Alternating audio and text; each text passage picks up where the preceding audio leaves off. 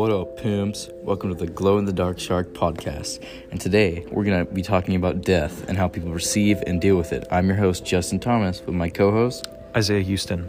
With all the deaths in the lives of teenagers, it can be hard on them, especially with the stress put on teenagers to get good jobs and keep up good grades. In this episode, we will be covering how death affects the lives of teens and how they deal with it.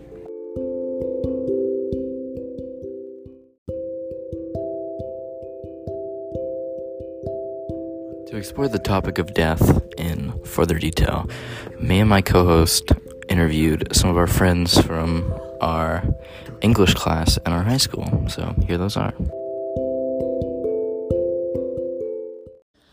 Hello, it's Justin Thomas, and I'm here with my co-host, Isaiah. And we're going to ask our friend Kylie about how have you dealt with death in your past? Not too long ago, my dog died, and he was my emotional support dog, so it was very difficult, and I spent many days laying in bed, crying, not wanting to get out. I didn't go to school for a couple days, but then whenever I realized that everything happens for a reason, I got out of bed, and I just started reminiscing on all the good moments. So I just blocked out all the bad ones, and I just thought about the good ones where I had fun with him. So do you still, think about your dog sometimes? All the time. All the time. Anytime I'm sad, he's the first thing that pops into my head. Okay, thanks, Kylie. You're welcome.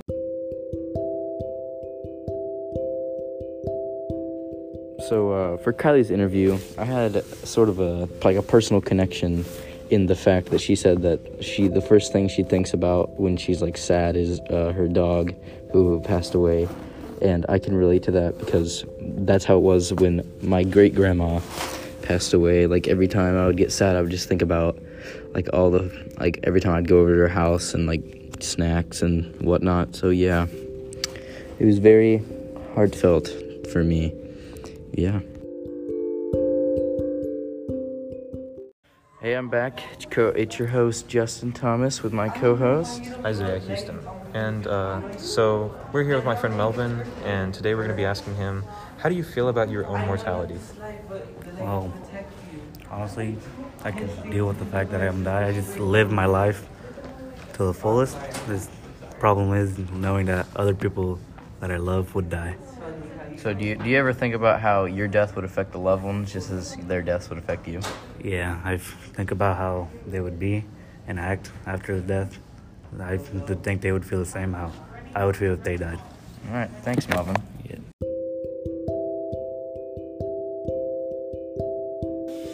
So with Melvin's interview, I related to that more than Kylie's because not that there's anything wrong with that, but just because of the topic. So he said that he thinks about what his friends and family would think about after he's gone, and a constant, I guess you would say, episode that runs through my head is my own funeral and how I think different people would react to me dying. And it's just really cool to think about because you don't even actually really know how they would react. It's just that your brain, and they could just react totally different in real life, but you would never know because, dead and all. So, yeah.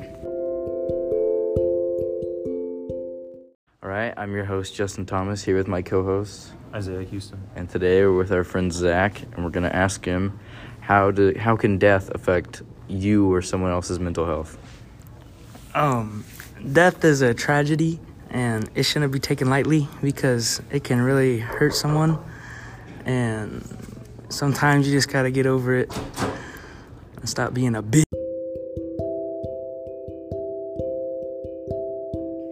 Sorry guys, we had to cut Zach's interview into 2 segments because he said a naughty word. Okay, on to part 2.